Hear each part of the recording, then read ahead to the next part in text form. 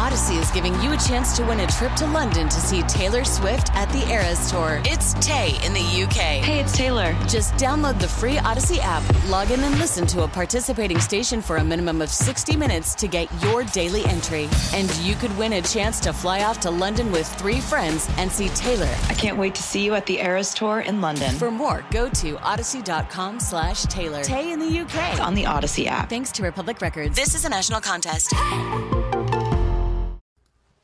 Ooh, hello, everybody. I was trying to be extra spooky there, but that didn't work, did it? Hey, it's Snark Monkey number 20, and the reason I'm being spooky, more than usual, is that our guest is George Noory. Largely because his show has been known over time on the radio, called Coast to Coast AM, to delve into the world of spooks and ghosts and spirits, as well as UFOs, alien abductions, but has also delved into scientific discovery, including conspiracy theories. It runs the gamut. It's always fascinating, and it is a particular breed of guest and listener that is a part of the Coast to Coast AM community. And if you are here, you probably already are aware of George Noory and a fan. So welcome to Snark Monkey. By the way, you can hear Coast to Coast AM live nightly from 1 a.m. to 5 a.m. Eastern Time, 10 p.m. to 2 a.m. Pacific Time. Check your local listings. But he's everywhere. He's everywhere. And has had such an interesting life, from a man who started out growing up in Detroit, was supposed to be a dentist, got into news, got into television news, moved out of it, tried to figure out how to reinvent himself, and became this figure in this particular world of broadcasting, and ultimately has carved out a completely unique niche for himself. And he's not a kook. George is the nicest, just most approachable, reasonable, grounded man who happens to have some pretty strong beliefs, and we get into it. And something, actually, it's pretty fascinating because George doesn't spend a lot of time on the radio talking about what he believes. He lets other people present their case, which I think is one of the things that's really great about his show. He gives a platform to all. But we get into some stuff, and I found out he has some very particular beliefs about some things that are going on in the world, and I think you'll find it fascinating. He also has a brand new book out that he has co-written with Richard Belzer, who you may know as an actor and comedian, and famously now quite the conspiracy theorist. Belzer and David Wayne and George Noory have all collaborated on this book called Someone is Hiding Something, and it's available right now. It's based on the number of different theories about what had happened to that Malaysian Airlines flight, number 370, that they still haven't found. And as far as we can tell, they just stopped looking for it. Where'd that thing go? That's a big plane. That's a lot of people. What the heck happened? It's called Someone is Hiding Something. You can get it on Amazon. You can find it on his website at coasttocoastam.com. But listen to George's life. What a terrific story. Great conversationalist. And I think you'll like it. Here is Snark Monkey number 20, George Noory. Enjoy.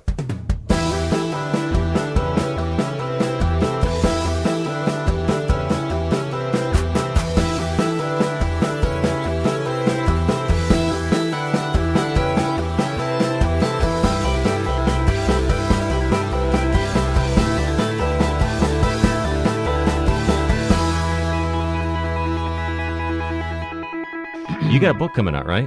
Are we starting? Yeah, we started. Yeah.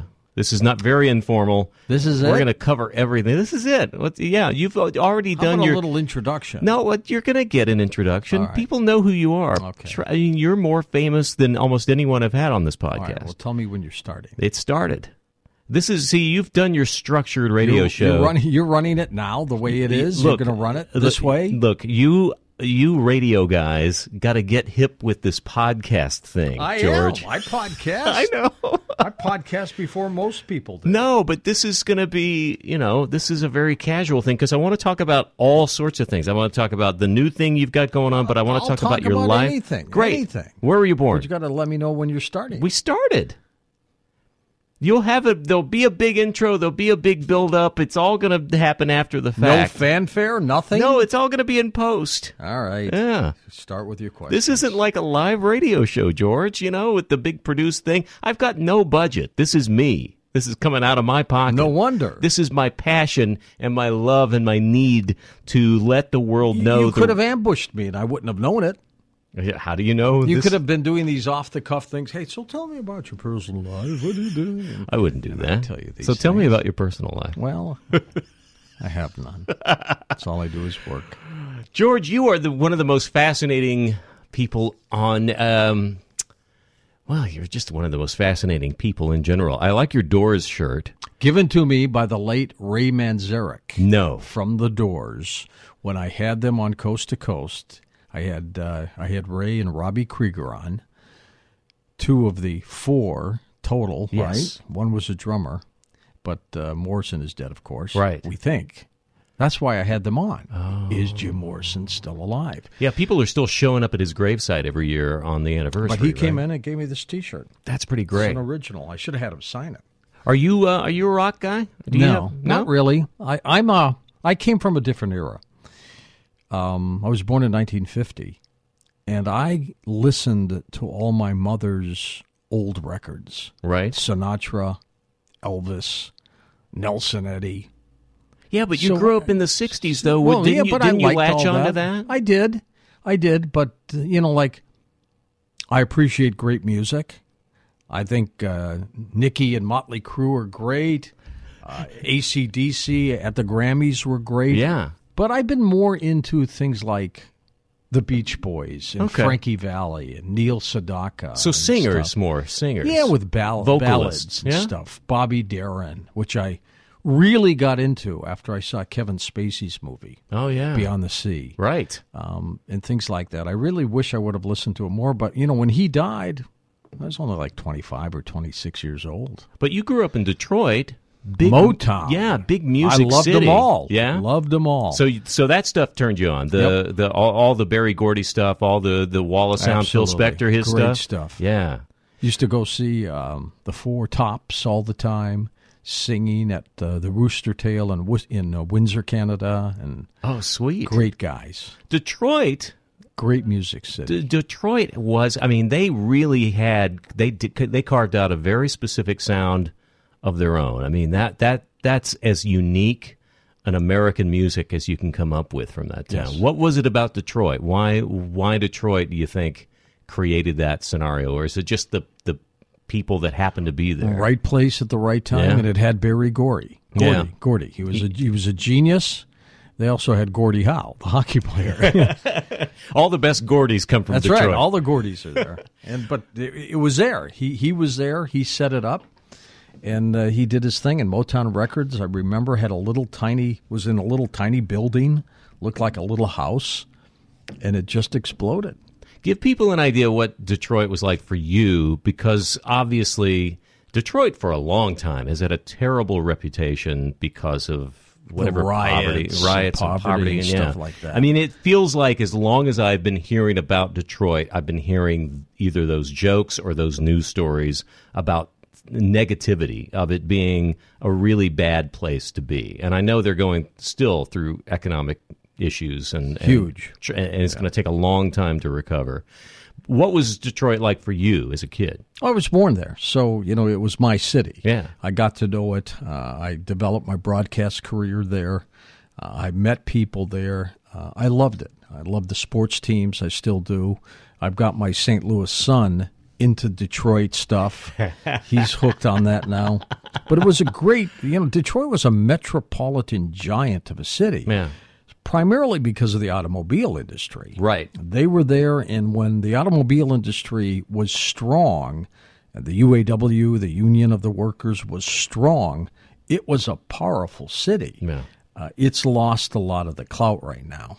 Poverty has hit it, and everything else. Big city, somewhat cosmopolitan, but really blue collar. Midwest. Yeah. Midwest. So those kind of values and that kind of, hardy stock and those people and living through tough winters and rooting for sports. Is that kind of... Yeah, it's like Chicago. Yeah. It's not as cosmopolitan as Chicago, but it's a big town. But it's a beautiful city, and I hope to God one day it comes back because it deserves to come back. There's been too much great things that have come out of that town. You see them trying. You see little neighborhoods popping up. You see some arts areas, and you see some effort, but it's going to take a while. You could buy a house there for $1. Can you believe that? Yeah, I know. At auction? You got to pay the taxes for it. Yeah. But you can buy a house for $1. Let's go. What do you think it looks like? I don't know. I mean, are there nice homes for nothing there? I don't think so. Are there just ghost towns of tract homes? I think you get what you pay for. It's worth about it. It looks about like $1 home. Yeah, that's right. What'd your parents do? Dad was a financial analyst at Ford Motor Company until he retired at the age of 60. He passed away at the age of 88. My mother worked in retail. She worked for a company that invented the single-handed faucet that you see in just about every house these days. Oh, wow. She was a assistant to Alex Manoogian, the inventor.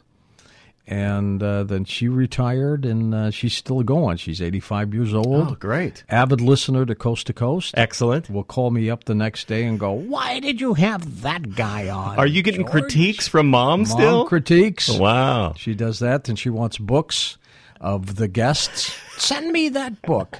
Her favorite, man, when she heard Pat Boone on the air, she said, got to have him call me. Have him call me now. And so he was with me, and I said, Pat, do you mind if we call my mom? Would you say hi to her? And he went, no, not at all. Oh, so man. I did, and she talked forever, and I said, Mom, you're still married at the time. You can't fool around here. Quit flirting with Pat That's Boone, right. for crying out loud. So he gave me some suede shoes. Pat Boone did. That tied into, I guess, his song. I mailed them to her, so she's got them somewhere. Probably mounted in That's a lady who threw away my baseball cards from the 50s. Why did and moms my do that? comics? Yes. All of them. George, we all have that story. Moms had no idea. They were worth millions, I bet. My grandmother did it to my dad. My mom did it to me. I mean, the stuff that I know I had at the time that I was keeping in pretty good shape. I mean, I think it was. Mine were too. Yeah. I had every Superman comic book. Every one. Every one. I had baseball cards that went back to 1950. Classics. Mickey Mantle, Roger Maris. I didn't have the Babe Ruths in those. No, but I had the old ones. They were there.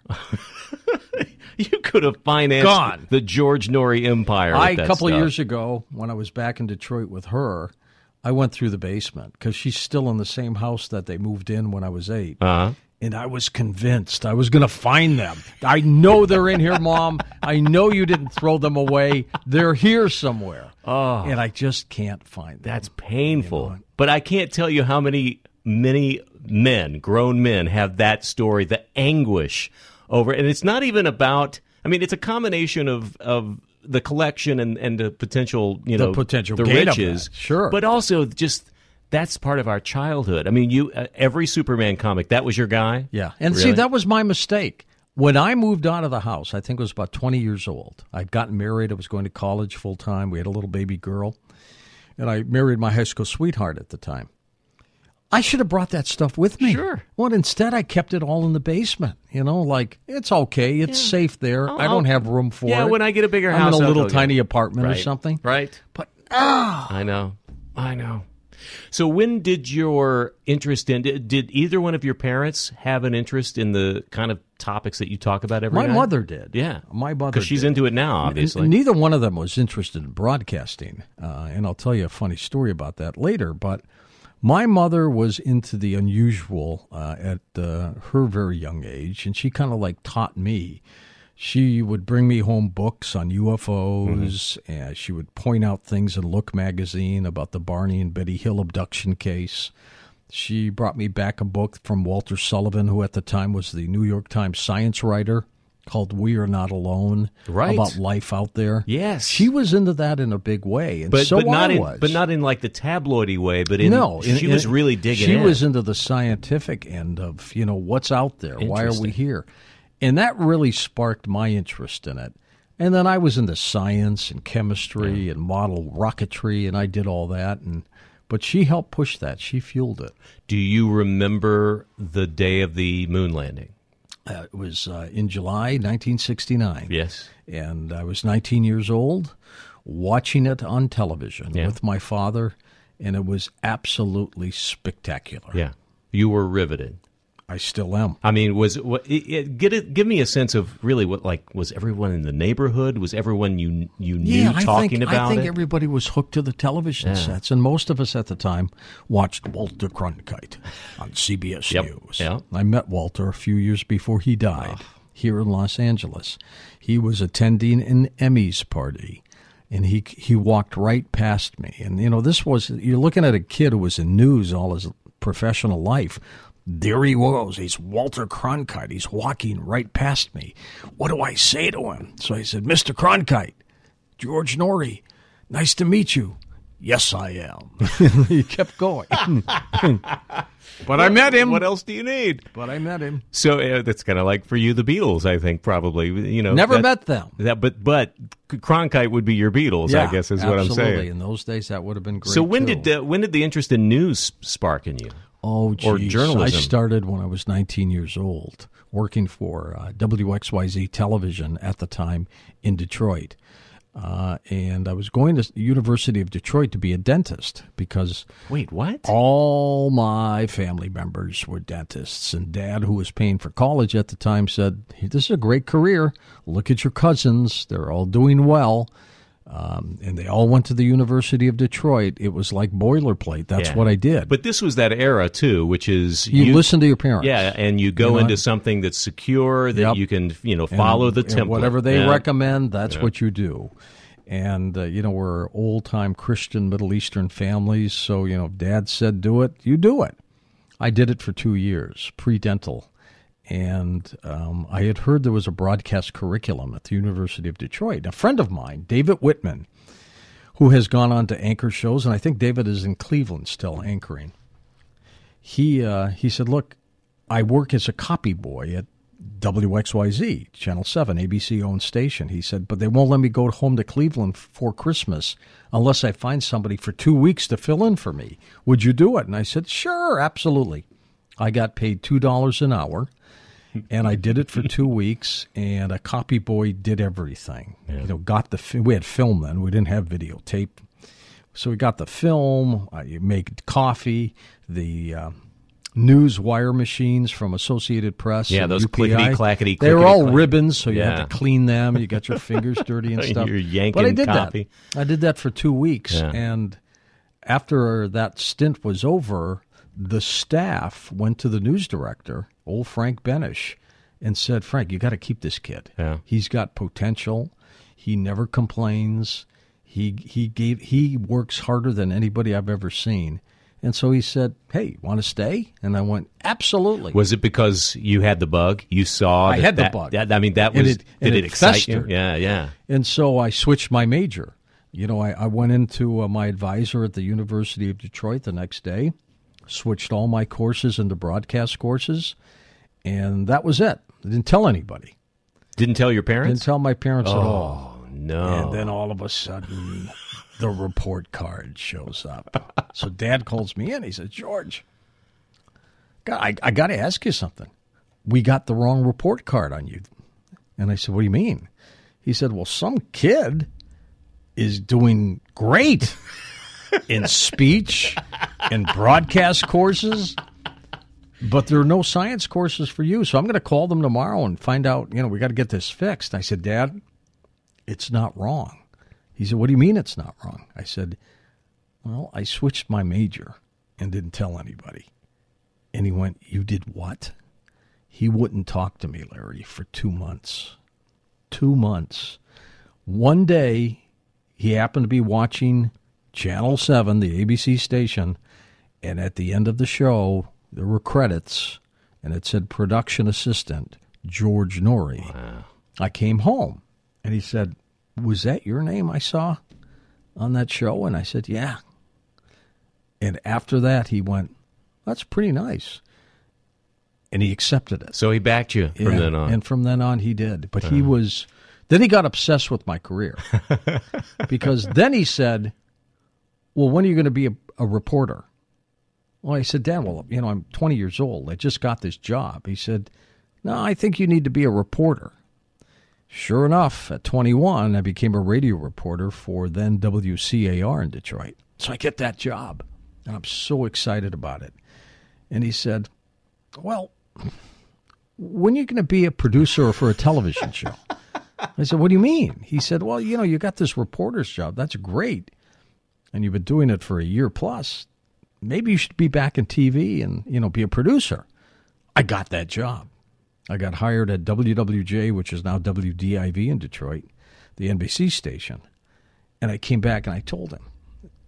First thing he said was, God, that's great, George. I'm so proud of you. What's the next job up? I said, what do you mean? He said, what's the next job up from a producer? I said, executive producer. He said, well, when are you going to get that? Now, where is this drive in your stead coming from? I mean, it comes from him. Yeah, I can't stop. Was this the way he was in his own life? No. He lived it through me. Really? And he was very docile. 30-some years at the same business. So was this his kind of vicarious way of, I think so, of watching you? Because then I became an executive producer at another television station in Detroit. But he wanted to know when I was going to be the news director. So I got that. And it was just bang, bang, bang until he slowed down after that as he was getting older. But that is what has created this drive in me, Larry. But you were largely behind the scenes around that time. I was an executive, television executive. Fired, put people together, developed. And I think that's what's helped me on Coast to Coast because I've been a producer all my life. So the one thing I do know is how to build an audience and how to make a show exciting where, a lot of talent, and they're very good, are talent. They know themselves. I look at the whole picture, the whole package, with the show, how it flows. You can be your own boss at the same time. Yeah, absolutely. And then I am who I am. I, developed my own skills to be myself. Well, at what point did you realize I'm missing something by not either being on camera or being on the mic? Well, I was on the mic as a young radio reporter, and then I went back into news management, and I did that for a long, long time until I sold it. I got out of that, bought a few businesses, sold it, did pretty well, and then spent all the money. And then I realized, you know what, George, if you live one more year, you're going to be flat broke. Yeah. So what'd you do during that time? I was a public relations executive. I owned a television production company. I owned a failed restaurant. So I had a horse farm, a breeding race horse farm. Were you just searching? I mean, having fun and searching and spending the money I made when I sold a business. But it was in 1996, I said, I need to get back in the business. Well, at that time, I'm 46 years old. Ain't nobody going to hire a 46-year-old guy who wants to start back in the business. Yeah, how do you reinvent yourself? And all my contacts were gone. Yeah. I was being kicked around as an executive at KNBC in Los Angeles, WNBC in New York. I was being kicked around as being an executive with CBS News. When I got out, they were all gone. Those people who were interested in me were gone. And so I'm saying, geez, I'm 46 years old. I have to reinvent the wheel. I'm in St. Louis, and the big station there is KMOX Radio. Half the staff resigned and went to work at a different station that the sales manager bought with a group of investors. Mm-hmm. That included John Goodman, the actor, and Dan Deerdorf and people like that. They bought this station. They hired all this talent away from KMOX. I went, aha, they need help. I had just you gotten saw done. An opportunity. I watched the movie Talk Radio with Eric Bogosian. Yes. And I said, that's one thing I have not done in my career. I haven't done that kind of talk radio before. So I called him up. I called up Tom Langmeyer, who was the general manager at the time and program director at KMOX. He hired me on the spot. He said, you got a great reputation. Everybody knows you in St. Louis. I want you to do fill-in news and fill-in talk. I don't have anything full-time for you right now, and I have no promises of that. But he kept me busy 3 out of 4 days a week, which is pretty good. and I would fill in for Jim White, who in St. Louis was the talk show guy. He'd been around for 100 years, God rest his soul.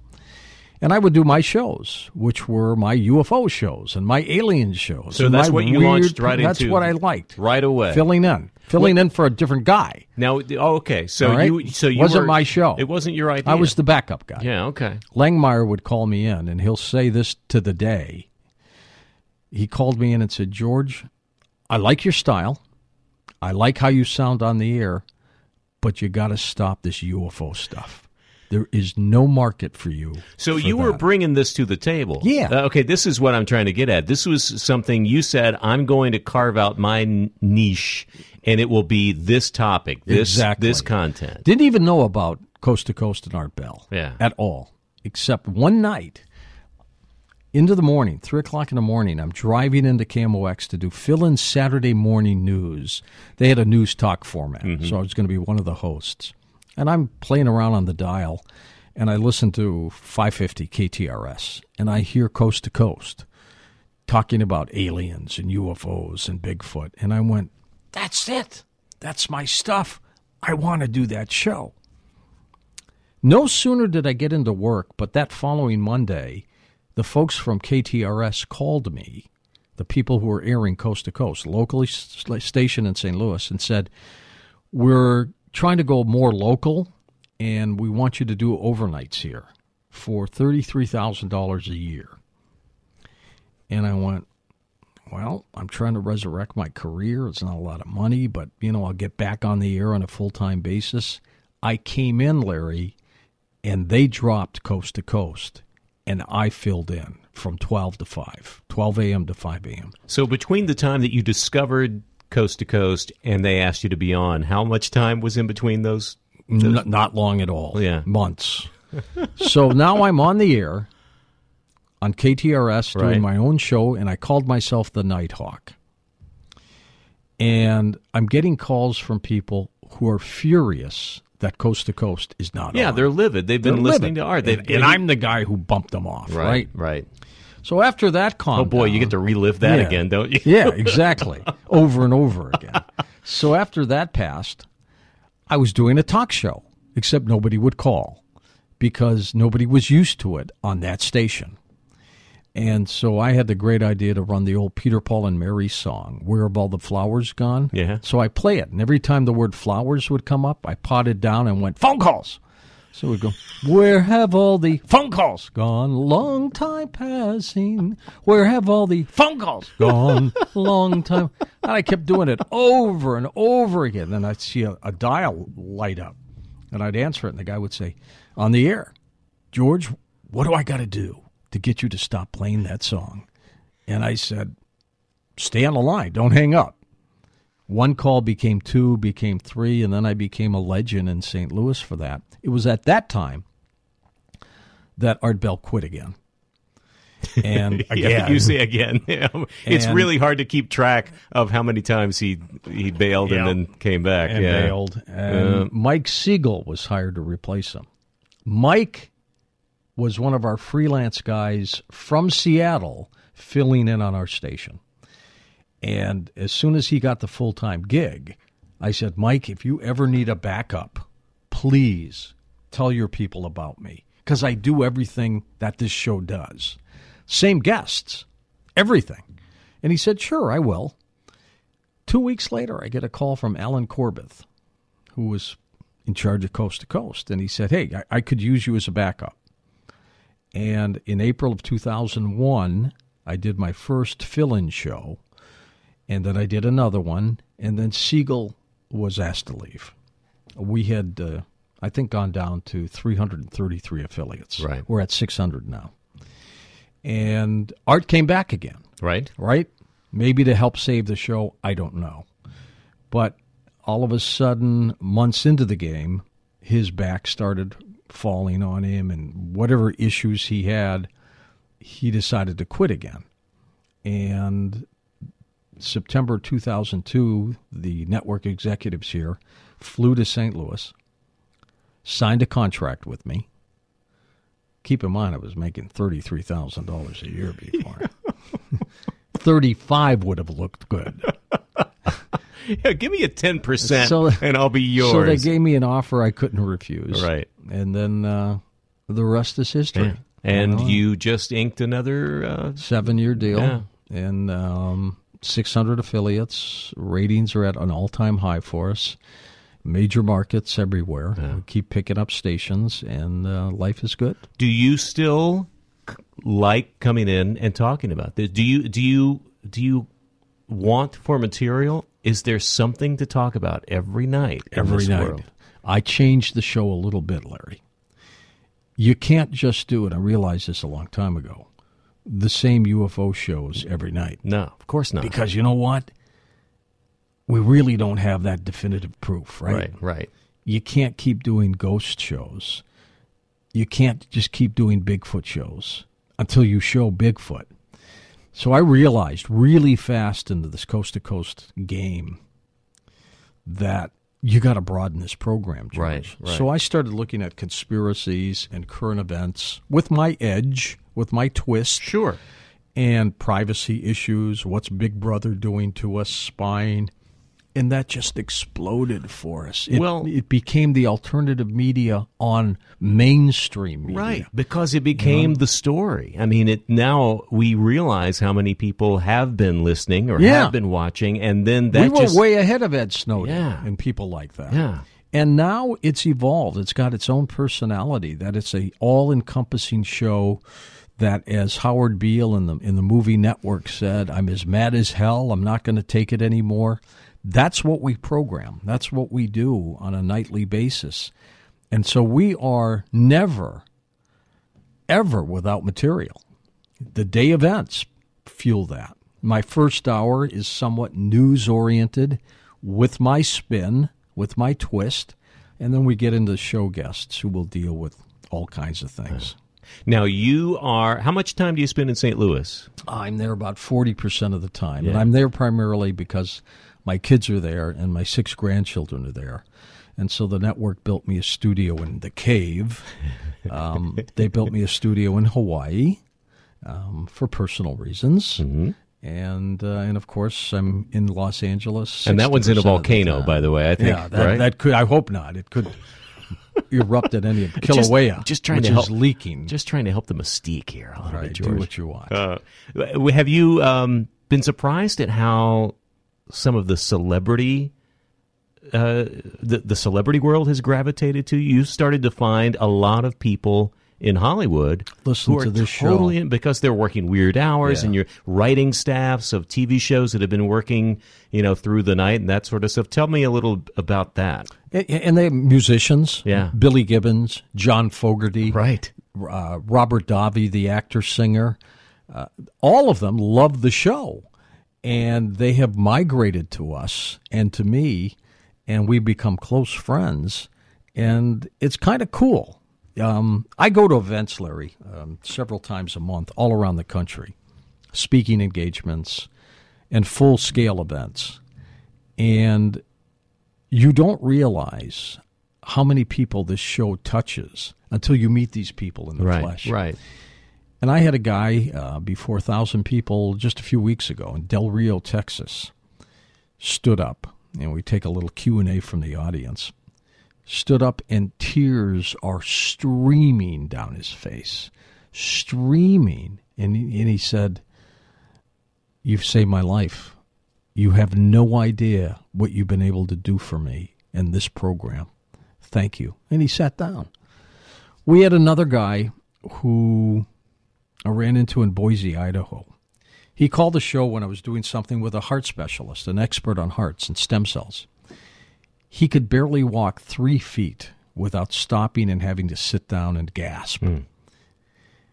The guy who was on the show, Christian Wild, he's a researcher, knows everybody in the stem cell world. And he said, "What's wrong with you?" And the guy's name was Billy. And he said, "Well, I've had 3 heart attacks and my heart is half dead." He said, "You'd be perfect candidate for stem cells." He got him into a trial program. The guy's jogging today. Oh, man. His heart has almost regenerated. It was dead. He had like months to live. that makes it worth it to me. Yeah. You know, like coming into work. You know, I've been here now 12 years. I'm entitled to 36 weeks vacation total. I've taken 2 weeks Right. in 12 years. Yeah. I'll take a Friday off once a month. You know, and we work holidays. We're live on holidays, Christmas, Thanksgiving, New Year's. No pre-tape. I don't know how many talent do that, but it's a pledge I made to an audience that loves radio and gets very lonely on a holiday. Right. And radio being so interactive and so one-on-one that we're part of their family. And so you've got somebody who's alone at Christmas. This radio show becomes their family. Mm-hmm. And if I'm not there live, they've lost something. And they get depressed, and I'm not going to put them through that. It is an element of radio that has faded. I mean, you and I have both worked on a local level. I can remember very distinctly working the strangest hours in Odessa, Texas, late night, middle of the night, whatever, on an AM station. After that pattern change, you're lucky if you get outside the city limits. But the calls that come in, people need you. They count on you. They need a presence there for whatever reason. And as radio has evolved, and I'm not trying to be the grumpy old man about how great it used to be, it's just things have changed. But that element is gone. That connection, and you have managed to create that on a very big platform. And I'm not a screamer, Larry. No. I could do that kind of talk radio, but it's not me. Well, that's what's interesting about. I wanted to ask you about that because one of the things when people who aren't familiar with your show ask me what is it that George does, and I think what's interesting is that I don't hear you pass judgment. I hear you give people a platform, and certainly you get some people who are out there, and you get some people who really push the envelope, and you have a very vocal audience, and they'll say, "Why do you put that crackpot on? Why do you put that idiot on?" But they listen to them. But you're even-handed with it, and I don't feel like you're taking sides. That's what's interesting about what you do is you present it. You give it a platform. I pull it. Yeah. I pull it out. Right. But I'm not there to make that guy feel bad or to nix him or to destroy his theory. I'm there to present it. Yeah. And if he thinks that there's life after death, I'm not going to be the one to challenge that and say, no, you're wrong. I'll get a different guest who doesn't believe that. Right.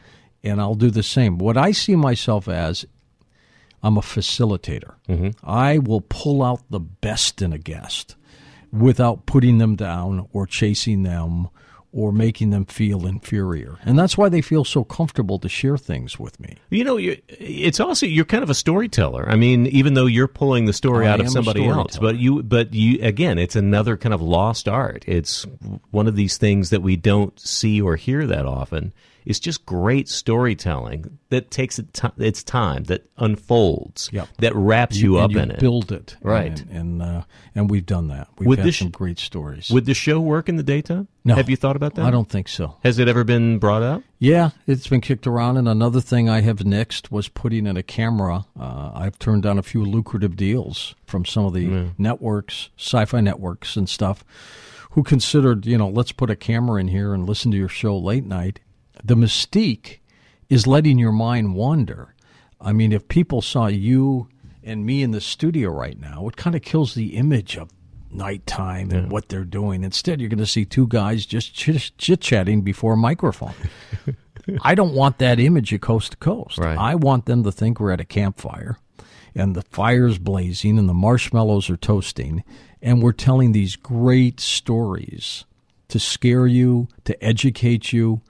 And if you see it, me sitting here with my Doors T-shirt on, it kind of kills that flavor. Yeah, it really does. I mean, the phrase is theater of the mind. It's one that you and I have probably used and heard a million times. And that's exactly what it is. Because the thing that is created, and you know this even about the stories that you hear, what is created in the mind's eye is more powerful and more moving and more motivating or more scary or whatever than the visual of it. It's what you create. Yep. What's the last story or guest, or what's the last time you sat talking to someone and you got the chills? I always get the chills. Do you? I always get the chills. You But I'll still tell get you- that reaction? But I'll tell you a story that I do get chills from. Give me a good one. Guy called up years ago and said, George, I was thinking of committing suicide, but I didn't know what I was going to do and where I was going to do it. So I got my gun, got in my car, and I went driving to look for the right spot. And I said I saw a little lake on the side of the road, maybe an hour outside of my home, and I was going to get out and sit there at the park bench and just blow my head off. And he said, so I got out of the car, I went there, I sat on the bench, and I'm watching these ducks hit the lake and pop out again. And this old farmer sat down next to me. And I'm going, what the heck?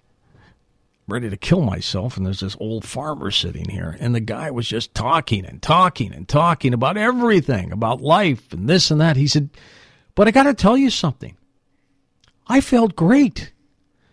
He really was fun to talk to and listen to. And, when he asked me, he says, so tell me, you look a little depressed. What's wrong with you? And I opened up that, I had a bad relationship. I had a bad job, that things weren't going well for me. He turned me around. He said, well, you can always go back and get a better job and find a girl that you love. And doggone it, George, that's what I did. I went back home, and it took me a little bit, but I got a new career, and I love it. And I found somebody that I'm in love with, and life is great. And I came that close to killing myself. So I'm going back to that place to thank that guy a year later. I don't have his name. But it's a small town of 4,000 people. There's one barber shop there. I know they know who he is. So I go in there, and I'm talking to the barber, and he said, oh, you want to go to that house way up there to the right and talk to his daughter. And he said, I had a feeling something might have happened, but I wasn't sure. But I found the house. I knock on the door, and this younger lady comes, and I start talking to her. And I says, excuse me, but the barber told me to come here, and I just wanted you to know that about a year ago, your father, I assume, was just so overwhelming for me that he changed my life. And I just wanted to thank him. And she said, wait a minute. You're the fifth person to come up to me and say that. Dad died 15 years ago. Yeah, there you go. And you hear that, and you chill. Yeah. And you just go, I don't know if that was real or not, but who cares? You kind of want to believe you it. You want it to be real. I mean, isn't that what a lot of this stuff is? Is that we just want to believe it? You want to believe. I'm just going to ask you outright dumb questions. Do you believe that there is intelligent life on other planets? What I would say on the air is it doesn't matter what I believe. Right. It matters what you believe. But since you've asked me. I have asked you. Of course I believe there's other life. It's impossible not to believe it. Do you believe we will somehow make contact in our lifetime, or is this that's just impossible? Well, I think we already have. Do you think so? Would we make contact publicly? That's another question. All right. Would governments come out and say, we have been visited since the beginning of time? Probably not. So we have been visited, you believe, and it's being kept from us. I even think we have been seated. I think they are the so-called gods. Now, there is a God. There is a divine intelligence. But I think that this planet was jump-started by extraterrestrials who have visited here and say, well, let's manipulate this Neanderthal man and boost him a little bit. Interesting. Yeah. You mentioned you grew up in a religious household. Or spiritual. Part of the spiritual household. Did you go to church every week? Yeah, I did. I went to catechism. I was raised as a Roman Catholic. I don't go to church now. I do believe a lot. So but I don't believe in organized religion. Right. You know, and boy, if you're raised Catholic, that's the most how organized. Hiding the child abuse, yeah, and things like that just really spoiled it for me. Yeah, and so I figure you can still be a believer, you can still be spiritual, and as long as you care about your fellow man, that's all it's all about.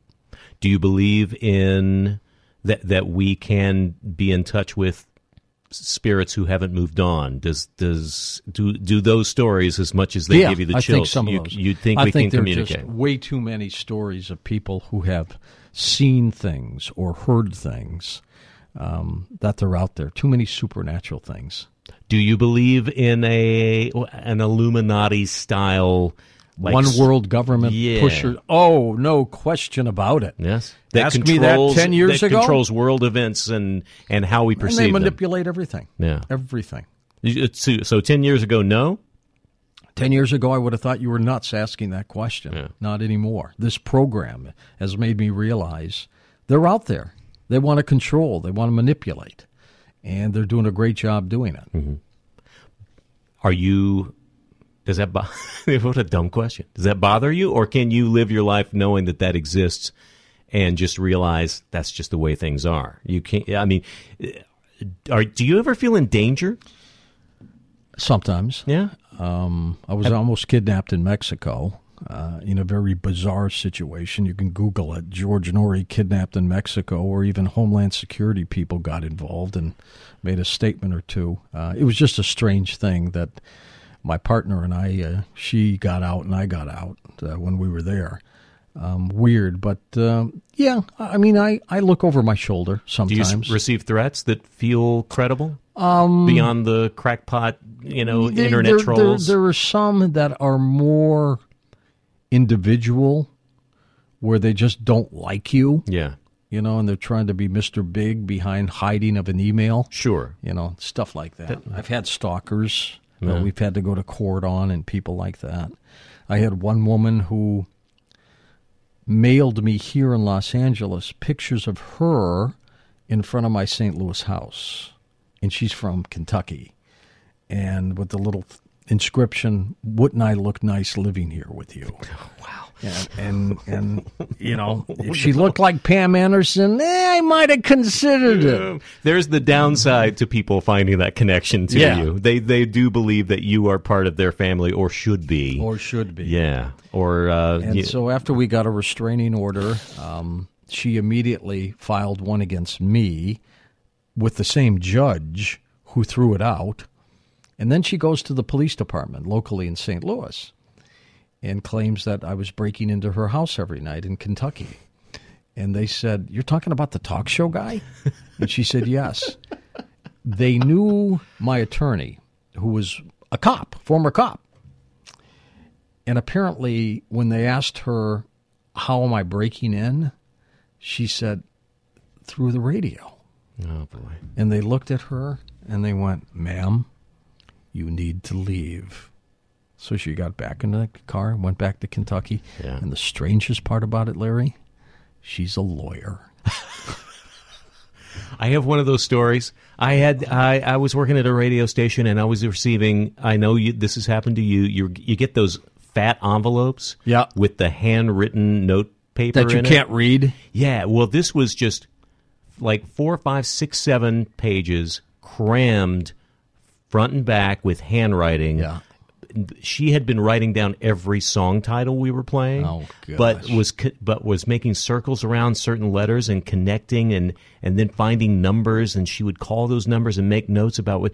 I met this woman at an event, one of those things you're out at a live event, and there they are, mall somewhere. Yeah, that happened to me. And this average-looking housewife came up to me and introduced herself, and then looked at me in the eye and said, "You're getting the messages, Larry?" Oh, and I knew did you freak? I knew immediately who it was. I just kind of froze, and I said, "Yes, I am." And she said, "You understand, right?" And I said, "Yes, I do." And then she said, "May I hug you?" And I said, "Okay." And it was now here's the thing. She hugged me. She kind of winked or, gave me that knowing look like you and I were connected. We're connected. She walked away, and a few minutes later, and I'm telling people about this, I said, "That's the woman. I swear to God, that's her." She drives away with a station wagon and a couple of kids in the back. I know. It's back crazy. to her life. I'll get emails from people, from a woman who says, "Thanks for playing my song." One of my bumper songs, right? Uh-huh. You think, okay, you're welcome. Yeah. You're welcome. Thanks. Next one comes in. "How did you know?" Oh, no. And then it gets more and more Yeah. and more. Yeah. It's part of the business. So, in the next 10 years, what's the big story that's going to break? Is it the government monitoring? Is it no? It's probably going to be this planet was hit by a electromagnetic pulse, a flare from the sun, or some rogue nation detonated a nuke in the atmosphere and shuts down our power grid. And I've been pushing to get that grid insulated. It costs $2 billion to fix. That's chump change for us. But if we don't, we're headed into some huge problems. Yeah, we're so reliant so much. Everything's electric. This is you shut down the power, you ain't got a podcast, Larry. Yeah. I was by a local Walgreens in St. Louis months ago. The power was out. The manager was trying to get business done individually and by hand. Yeah. Those young people, they can't add without a computer. No. They couldn't give you change. Well, think about just alone how much we rely on this little black box right here to communicate, to do. So much. Leave it at home for a day.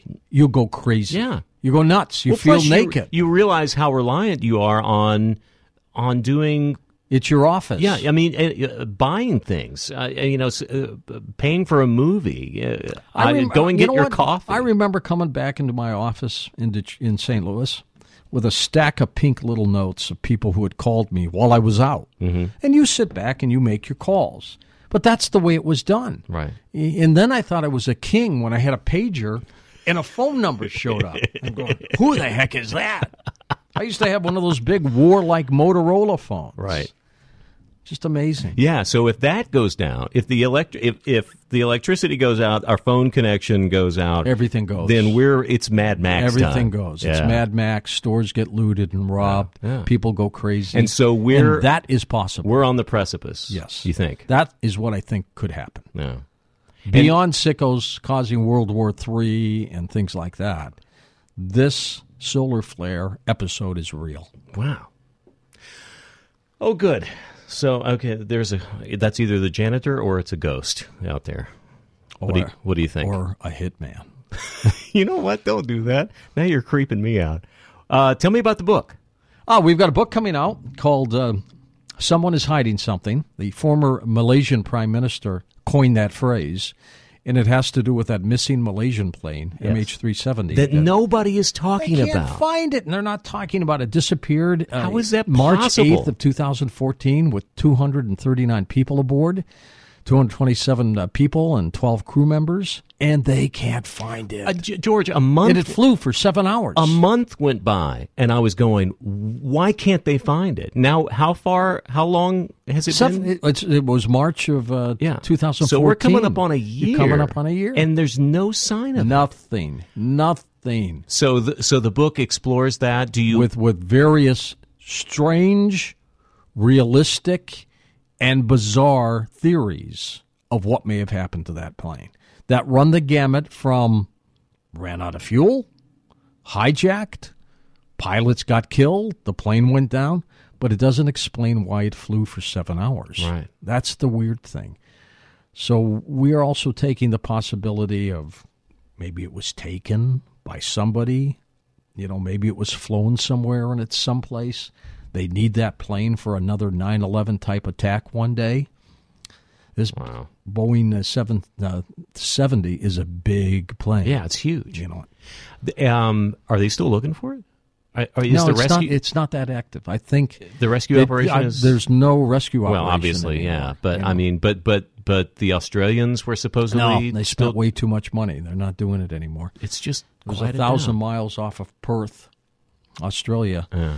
They think, but it doesn't explain why it flew for 7 hours. But with the former prime minister saying someone is hiding something, somebody is. And that's a book I wrote with David Wayne and Richard Belzer. They already had a lot of it written, and they called me up and said, we want your theories, the strange stuff. Yeah. And so we added that to it. Belzer. Tell me about Belzer. Good guy. Yeah. He's gone through some tragedy. His brother committed suicide. This is recently, right? Yeah, and he had an apartment in Paris, and that burned down. And he has retired from Law and Order.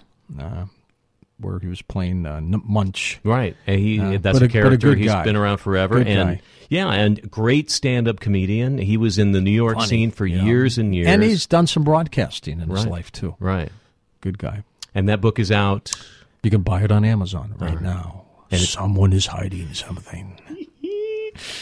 Oh, George, will you do this for as long as it's exciting to you? Is it This show or my show? No, not this one. This one's I'm wrapping this up pretty soon. I got to get ready for Coast to Coast. No, this one's done in 4 minutes. Okay. No, But Coast to Coast. I'm not retiring. Yeah, I know. I am go. This is what Tom Danheiser, my producer, will come back on the air one day and say, he died. He's no longer with us. We'll be playing tapes from here on in. That's how I want to go out. Unless you can find a way to come back and do your show from beyond. That would be great. What a ratings sensation that would be. Huh? What's your favorite movie all time? It's a Wonderful Life. Wow. My mom showed it to me when I was a kid. She said, you'll never forget this movie. And she was right. It has it all. And maybe why that story resonated with you so much, The Farmer. Yeah. What's your favorite song all time? Favorite song? God, I like a lot of them. I like oldies. You know, I sing at my events with a full band. What song do you love to sing? My favorite is an Engelbert Humperdinck song, Love Me With All Your Heart. Oh, wow. I love that. But I sing Elvis songs and stuff, and a few Sinatras. You like those crooners. I've learned somewhere beyond the sea, somewhere waiting for me. My little Bobby Darin song. So I do all that stuff. Oh, my God. Now the groupies are going to be showing up. George, congratulations on an amazing, unique career. Thank you. I can't tell you how much I respect what you do and how you do it, especially because there's just nobody like you, man. Well, listen, I'm blessed, and I'm blessed to know people like you. You know, when I first came to this network, you were there, you were gracious and kind, and I don't forget those things. Oh, man. Well, right back at you, man. All right, go. Thank you. Talk about something spooky. Off we go. Get a monkey. Get a monkey. Odyssey is giving you a chance to win a trip to London to see Taylor Swift at the Eras Tour. It's Tay in the UK. Hey, it's Taylor. Just download the free Odyssey app, log in and listen to a participating station for a minimum of 60 minutes to get your daily entry. And you could win a chance to fly off to London with 3 friends and see Taylor. I can't wait to see you at the Eras Tour in London. For more, go to odyssey.com/Taylor. Tay in the UK. On the Odyssey app. Thanks to Republic Records. This is a national contest.